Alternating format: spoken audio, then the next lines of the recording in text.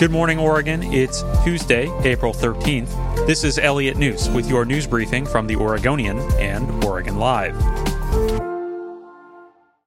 Oregon venues and festivals that shut down early in the coronavirus pandemic think there's a good chance they could hold events this fall after many of the state's residents have been vaccinated. But they say they need to hear from the state now whether public health officials see it the same way. Those events often take months to plan, and festival and venue operators say they're coming to the point of needing to decide whether they'll run events in 2021 at all. And they say they've heard little from the governor's office or the Oregon Health Authority. The events sector has been hit hard by the coronavirus recession, and some venues say the survival of their business is in jeopardy. A federal grant program promised some relief, but was suspended almost immediately after its launch last week due to technical issues with the application portal.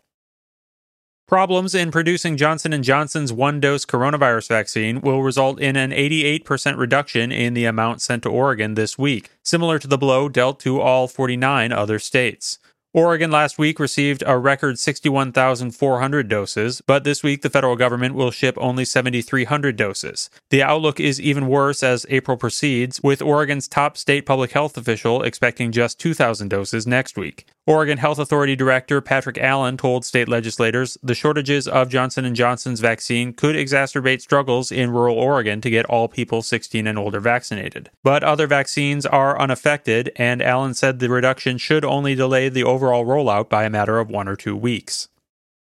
Starting May 1st, Oregon crab fishers will have to reduce the number of cages they can drop in the ocean and won't be allowed to drop them lower than 240 feet. The new regulations from the Oregon Department of Fish and Wildlife are an effort to protect humpback and gray whales from entanglement. They're coming closer and closer to Oregon's shores in search of food. Crabs, meanwhile, have been migrating ever deeper into the ocean in recent years, drawing crabbers with them. Crabbers, however, say the measures are overkill and will have the potential to cause serious financial troubles for smaller fishing operations. The state's measures are only in effect in the second half of the commercial crabbing season, from May 1st to August 14th.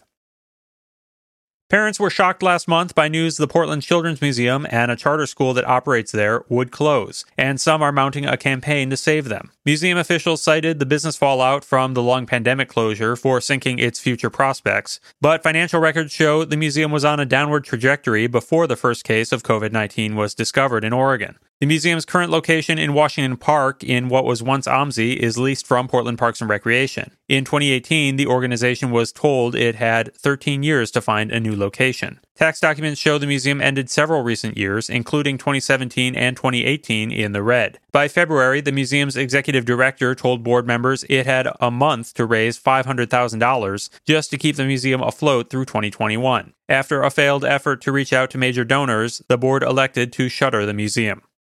Thanks for listening. Find more news at OregonLive.com and learn how you can support our journalism at OregonLive.com/podsupport.